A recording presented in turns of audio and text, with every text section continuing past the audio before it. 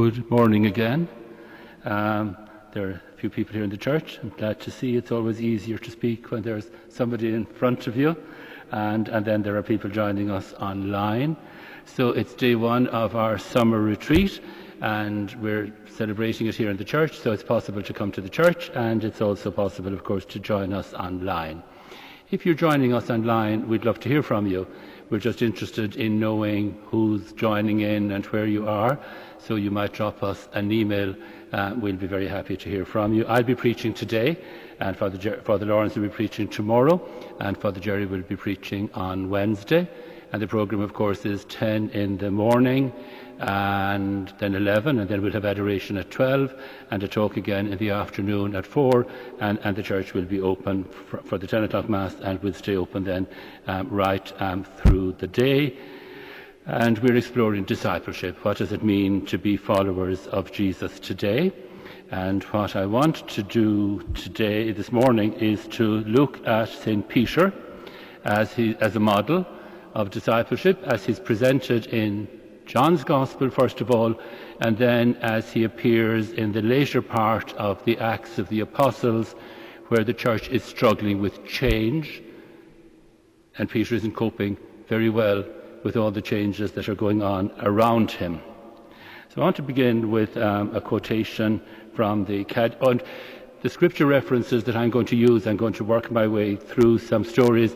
At the end of the talk, Kevin will put, for those of you who are joining us online, Kevin will put something up on the screen, and you'll be able to jot down the references if you want to do that. So I want to begin with a quotation from the Catechism of the Catholic Church. It's, if you want to check the reference, it's 2653 and 2654. The Church forcefully, that's strong language, isn't it? The Church forcefully and specially exhorts all the Christian faithful to learn the surpassing knowledge of Jesus Christ by frequent reading of the divine scriptures. Let them remember, however, that prayer should accompany the reading of the sacred scripture, so that a dialogue takes place between God and the individual, for we speak to him when we pray, we listen to him when we read the divine oracles. The spiritual writers, paraphrasing Matthew 7:7, summarize in this way the dispositions of the heart nourished by the word of God in prayer. Seek in reading, and you will find in meditating. Knock in mental prayer, and it will be opened to you in contemplation. So we're invited to an encounter with Jesus in the Word.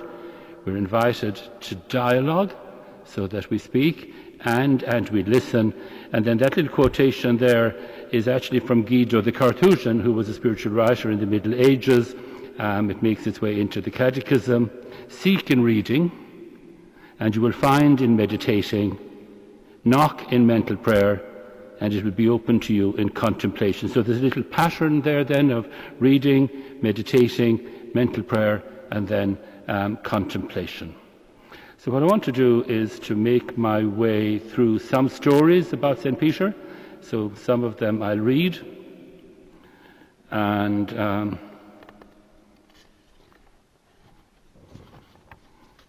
thought I'd forgotten my notes. Panic ended. And again, of course, to quote the rabbis from the time of Jesus, how every story has at least 77 levels of meaning, how the preacher can help us, the teacher can help us to find one of those levels, and then it's up to us to discover the other meanings for ourselves. And as I said earlier, and as you know from your own experience, the meanings change. The meanings change as our lives change, and the same story can say different things to different people and different things to us at different stages in our lives. So this is from the first chapter of John.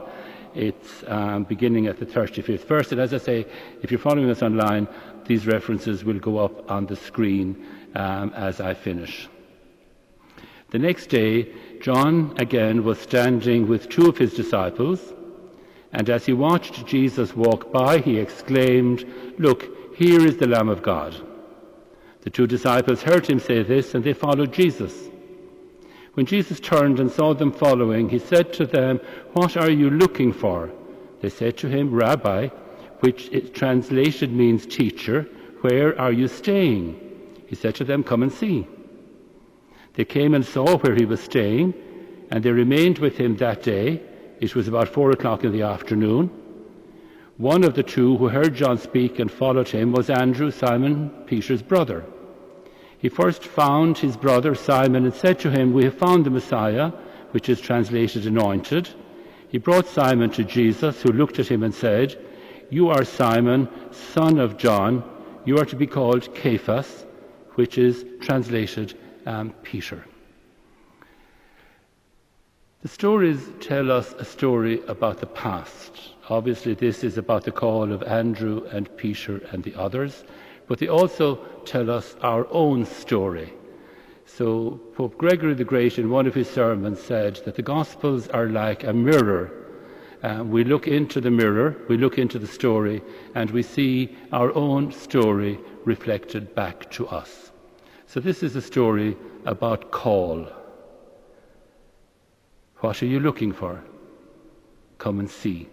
So it was the call, as I say, of Peter and Andrew and the others, but it sort of resonates with our own call as well. And we will have, as priests, as religious, as lay people, as single people, as married people, we'll have heard the call in different ways at different stages in our lives. The great Protestant theologian Karl Barth said that the decision of faith is never final.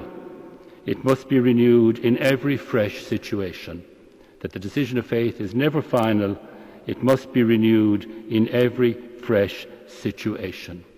And I think when we look at the stories of our call, the stories of our invitation to follow Jesus, we will be moved to gratitude. We'll be invited to renew our commitment to following Jesus. And I think there'll always be an element of repentance, because we fall short. I suppose that's what sin is. Sin is about falling short, missing the point. In the opening chapters of the book of Revelations, there are letters to the churches. And one of those letters, one of those messages, is a message to the church at Ephesus. Now, the translation that I remember, and this is embedded in my mind over the years, the translation that I remember goes like this, but it will be differently translated in different Bibles. The translation I have memorized many years ago says, remember your first love. Remember your first love. Look to the heights from which you have fallen. Repent and do again what you did at the beginning. So remember your first love. Look to the heights from which you have fallen. Repent and do again what you did in the beginning. So recapture the first love, the energy, the enthusiasm that was involved in that. Not so easy as we get older, but try to recapture it, try to re-enter the experience, remembering, of course, the quotation from Karl Barth, that the decision of faith is never final, that it must be renewed in every fresh situation. So I want to jump then to another passage in John's Gospel. This time I want to jump to chapter 6, and the passage begins at verse 60, and as I say, these texts will go up on the screen at the end of the talk. This is a difficult time in the life of the community of the followers of Jesus. People are finding the teaching about Eucharist particularly difficult. And some people just can't accept the teaching on Eucharist, and they leave, they walk away. And it's always distressing when people leave our company. It's always distressing when people who walked with us no longer walk with us. And I think this is a story that will resonate for many of us, because the times we're living in our communities, in our families, people who walked with us don't walk with us any longer. So it's chapter 6, and it's beginning at verse 60.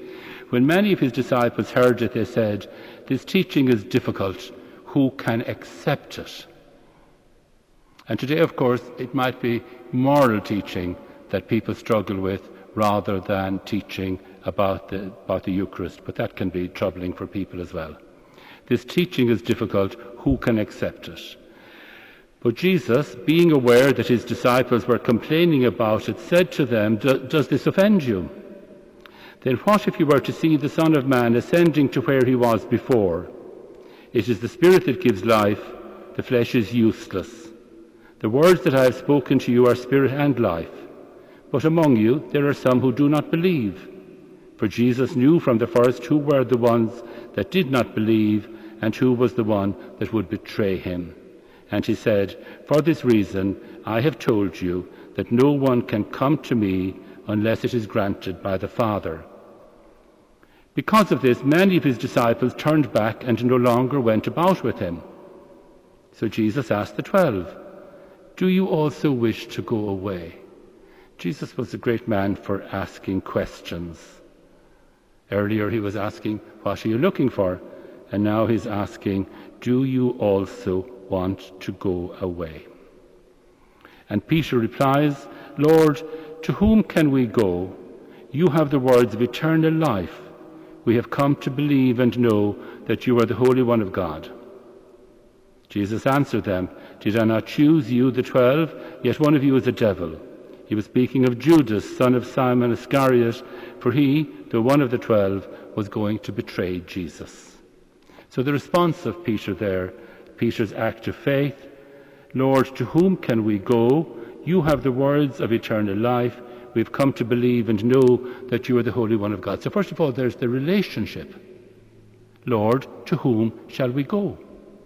Then you have the words of life, and then, of course, the proclamation of faith in Jesus. And if we go to chapter 13, and I won't read the full chapter 13 for you, but it's the foot-washing chapter. And again, it's interesting, of course, if we look at Matthew, Mark and Luke, we have accounts of the Last Supper, and there's no account of the Last Supper in John's Gospel. What we have in John's Gospel is the foot-washing. And John's was the last of the Gospel to be written, the fourth Gospel as it's called. It was the last of the Gospels to be written, well after the other three. And some scholars suggest that the reason why John dropped the Last Supper and replaced it with the foot-washing is that communities had already been celebrating Eucharist, but had lost the connection between Eucharist and service. That Eucharist had become what we might call an empty ritual for them, that it was divorced from life. And we see that, of course, in Paul's letter to the Corinthians, where the Corinthians are behaving very badly at Eucharist. So John, then, the author of the fourth Gospel, tells us this foot-washing story because he wants to remind us, he's not just reminding those who were there at the time, he's reminding us as well, that Eucharist needs to be linked with life, that Eucharist needs to be linked with service, and to put us on our guard against empty ritual. But Peter misunderstands Jesus. He doesn't quite know what Jesus is on about in this story, and he objects. Jesus came to Simon Peter, who said to him, "Lord, are you going to wash my feet?" Jesus answered, "You do not know now what I am doing, but later you will understand." Peter said to him, "You will never wash my feet." One of the things I like about Peter is his impetuosity. He just goes rushing at things. He doesn't always understand, seriously misunderstands at times, doesn't quite know what Jesus is about, but keeps on following. And we have an example of this here. "So you will never wash my feet." Jesus answered, "Unless I wash you, you have no share with me." And then, of course, the impetuous Peter replies, Simon Peter said to him, "Lord, not my feet only, but also my hands and my head." Jesus said to him, "One who has bathed does not need to wash except for the feet." And we have to remember, these were dirty, stinking feet. The apostles were either barefoot or wore sandals, and the streets of Jerusalem would have been absolutely filthy at the time. So we're inclined to think of this maybe as the ritual version of it that we do on Holy Thursday, but in reality it was a dirty piece of work that Jesus undertook. It would normally have been done by a slave or by a servant if you were actually visiting the house. So after he had washed their feet, had put on his robe, and had returned to the table, Jesus said to them, "Do you know what I have done to you? You call me teacher and Lord, and you are right, for that is what I am. So if I, your Lord and teacher, have washed your feet, you also ought to wash one another's feet." So it brings us to the heart of the message of Jesus. Then if we continue on and we come to chapter 18, and I do recommend that you find time maybe over the summer to read these chapters for yourself. In chapter 18 we find Peter resorting to violence. This is a man who spent 3 years with Jesus, listening to Jesus, watching Jesus, absorbing the message of Jesus, and yet in a time of crisis he falls back on the old Peter, draws out his sword and attacks a man. And this also, of course, is the chapter in which Peter betrays Jesus. So there are stories about Peter, but remembering Pope Gregory's image of the mirror, we look in and we see our own story reflected back to us. So we think of all the ways in which we misunderstand Jesus, all the ways in which we fall back on our old selves, as it were, miss the point, miss the mark, fall short. Think of all the ways, maybe not as dramatic as Peter's betrayal, but think of all the ways in which we betray Jesus and all the ways in which we deny Jesus. And then, of course, we come to the end of John's Gospel and we come to chapter 20 and Mary of Magdala, and we'll do a little reflection about Mary of Magdala and some other women in the afternoon.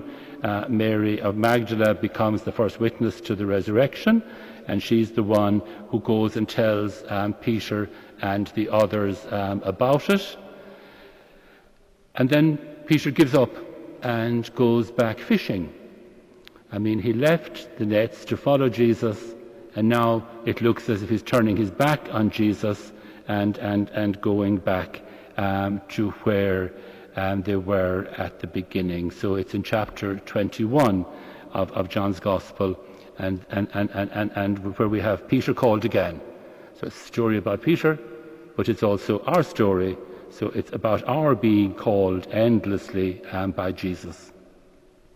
After these things, Jesus showed himself again to the disciples by the Sea of Tiberias, and he showed himself in this way. Gathered there together were Simon Peter, Thomas called the twin, Nathanael of Cana in Galilee, the sons of Zebedee, and 2 others of his disciples.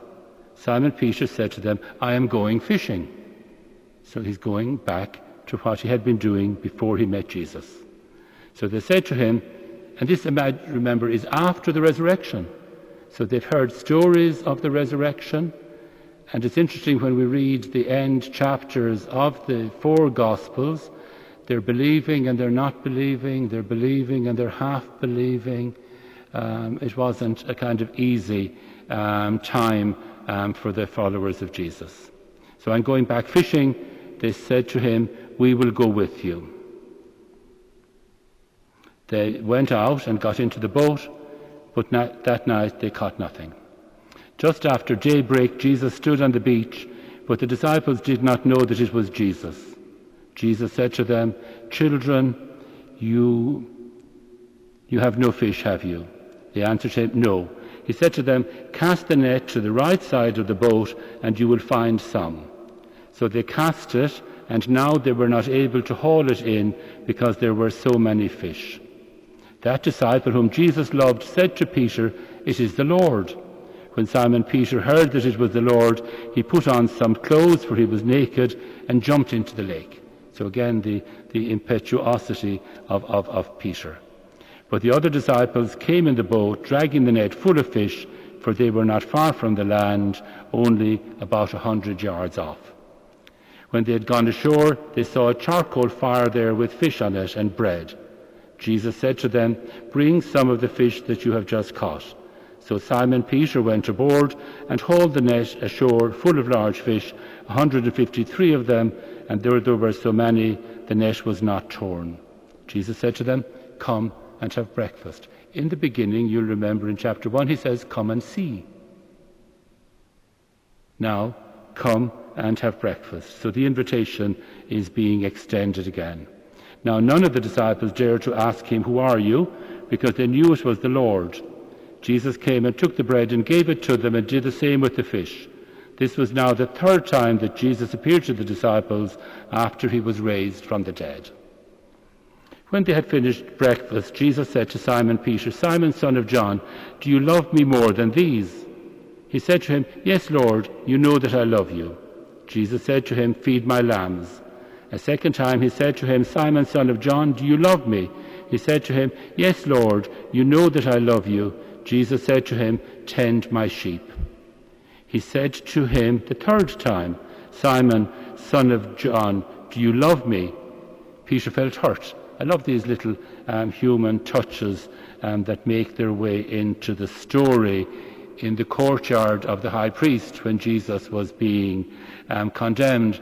Peter is warming himself at the fire. I think it's so easy for us to identify with these little human experiences. So Peter felt hurt because he said to him the third time, "Do you love him?" And he said to him, "Lord, you know everything. You know that I love you." Jesus said to him, "Feed my sheep. Very truly, I tell you, when you were younger, you used to fasten your own belt and go wherever you wished.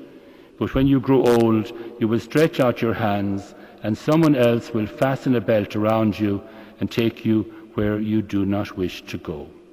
He said this to indicate the kind of death by which Peter would glorify God. After this, he said to him, "Follow me." So the story begins, follow me. The story ends, follow me. And that's our call. And scholars say, and this is an interesting point, I think, that Peter denied Jesus 3 times. So this recall of Jesus is structured around the 3 denials, 3 invitations. Do you love me? Do you love me? Do you love me? And the question there, of course, is an interesting question, and it's a question that Jesus puts to us. Do you love me?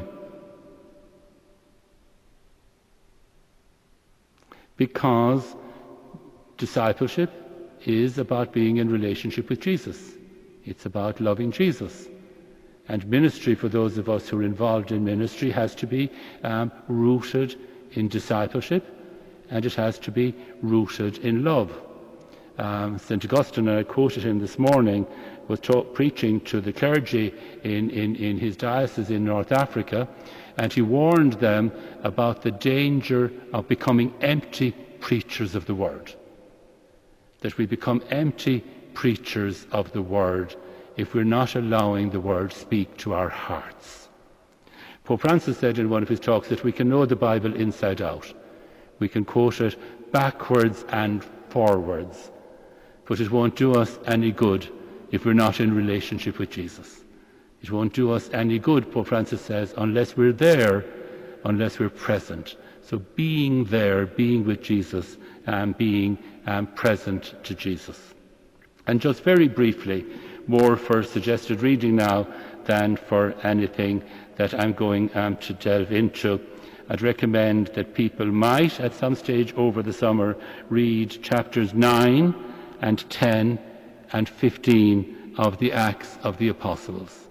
Because there we see Peter and the early church coping with change. The great change facing them was the moving of the Christian message from its Jewish origins to a rather larger Gentile world. So what was essential, what needed to be kept, and what could be let go of? And of course, some of the followers of Jesus, the more conservative among them, the more traditional, wanted to hold on to everything Jewish, including circumcision. So they almost wanted to insist that people become Jews before they become Christians. And that was the kind of hard line, as it were, at the time, the more conservative and the more traditional line. but it was obviously something that wasn't practical and that wasn't going to work. And Paul pushes very, very strongly against it, and the church, with difficulty, negotiates its way through this period of change. Chapter 15 of Acts is especially interesting because it's what we call the Council of Jerusalem, and it shows us how the early church worked. Pope Francis talks about synodality, about making decisions together. And here in chapter 15 of the Acts of the Apostles, we see the community making decisions together.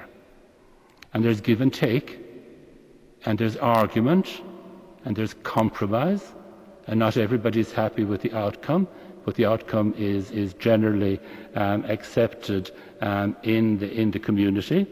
And where we get, of course, a very critical reading of Peter's involvement in this whole movement towards change is in the letter to the Galatians. And this, of course, is Paul giving his version of the story, because he's the one who went to the Gentiles. He's the one who pushed out the boat, as it were, who widened the frontiers, and others are playing catch up with Peter all the time. So if you were to look at the letter to the Galatians, if you were to look at chapter 1 and go to verse 18, you'd hear Paul saying, "Then after 3 years I did go up to Jerusalem to visit Cephas," that's Peter, "and stayed with him for 15 days. But I did not see any other apostle except James, the Lord's brother. In what I am writing to you before God, I do not lie. Then I went into the regions of Syria and Cilicia, and I was still unknown by sight to the churches of Judea that are in Christ. They only heard it said, 'The one who formerly was persecuting us is now proclaiming the faith he once tried to destroy, and they glorified God because of me.'" And then in chapter 2, he describes the conflict with Peter especially, and he gives his version of what happened at Jerusalem during that council that's described in chapter 15 of the Acts of the Apostles. Then after 14 years, so it's a long time, I went up again to Jerusalem with Barnabas, taking Titus along with me. I went up in response to a revelation. Then I laid before them, though only in a private meeting with the acknowledged leaders, the gospel that I proclaim among the Gentiles, in order to make sure that I was not running or had not run in vain. So he wants to test what he's doing with the wisdom and the experience of others. But even Titus, who was with me, was not compelled to be circumcised, though he was Greek. But because a false believer secretly brought in, who slipped in to spy on the freedom we have in Christ Jesus, so that they might enslave us, we did not submit to them even for a moment, so that the truth of the gospel might always remain with you. And from those who were supposed to be acknowledged leaders. The language is rather sharp, isn't it? So we shouldn't be fearful, I think, or too anxious when there's disagreement and conflict, and even sharp disagreement and sharp conflict in the church. It's been part of the story from the very beginning. And from those who were supposed to be acknowledged leaders, what they actually were makes no difference to me. God shows no partiality. Those leaders contributed nothing to me. On the contrary, when they saw that I had been entrusted with the gospel for the uncircumcised, just as Peter had been entrusted with the gospel for the circumcised, for he who worked through Peter, making him an apostle to the circumcised, also worked through me in sending me to the Gentiles. And when James and Cephas and John, who were acknowledged pillars, recognized the grace that had been given to me, they gave to Barnabas and me the right hand of fellowship, agreeing that we should go to the Gentiles and they to the circumcised. They asked only one thing, that we remember the poor, which actually what I was eager to do. So they trashed it out, they had their disagreements, the language was sharp at times, and then later on, of course, and we'd continue on reading in Galatians how Peter backtracks. The same old Peter, really, that we meet in John's Gospel. He backtracks when he's put under pressure. But when Peter came to Antioch, I opposed him to his face, because he stood self-condemned. For until certain people came from James, James is the leader of the hardline party. I saw once an article which said there were 3 parties in the church. There was the no-go, which was led by James, nothing will change. There was the go slow, which was led by Peter, we'll change, but we'll change slowly. And then there was the go-go, which was led by Paul, all action, all change, as quickly as possible. So there were tensions between James and Peter and Paul, because they adopted different positions in regard to the major decisions that had to be made by the community as it broke out of its Jewish world. For until certain people came from James, he used to eat with the Gentiles. And we see that, of course, in the Acts of the Apostles. But after they came, he drew back and kept himself separate for fear of the circumcision faction. And the other Jews joined him in this hypocrisy, so that even Barnabas was led astray by their hypocrisy.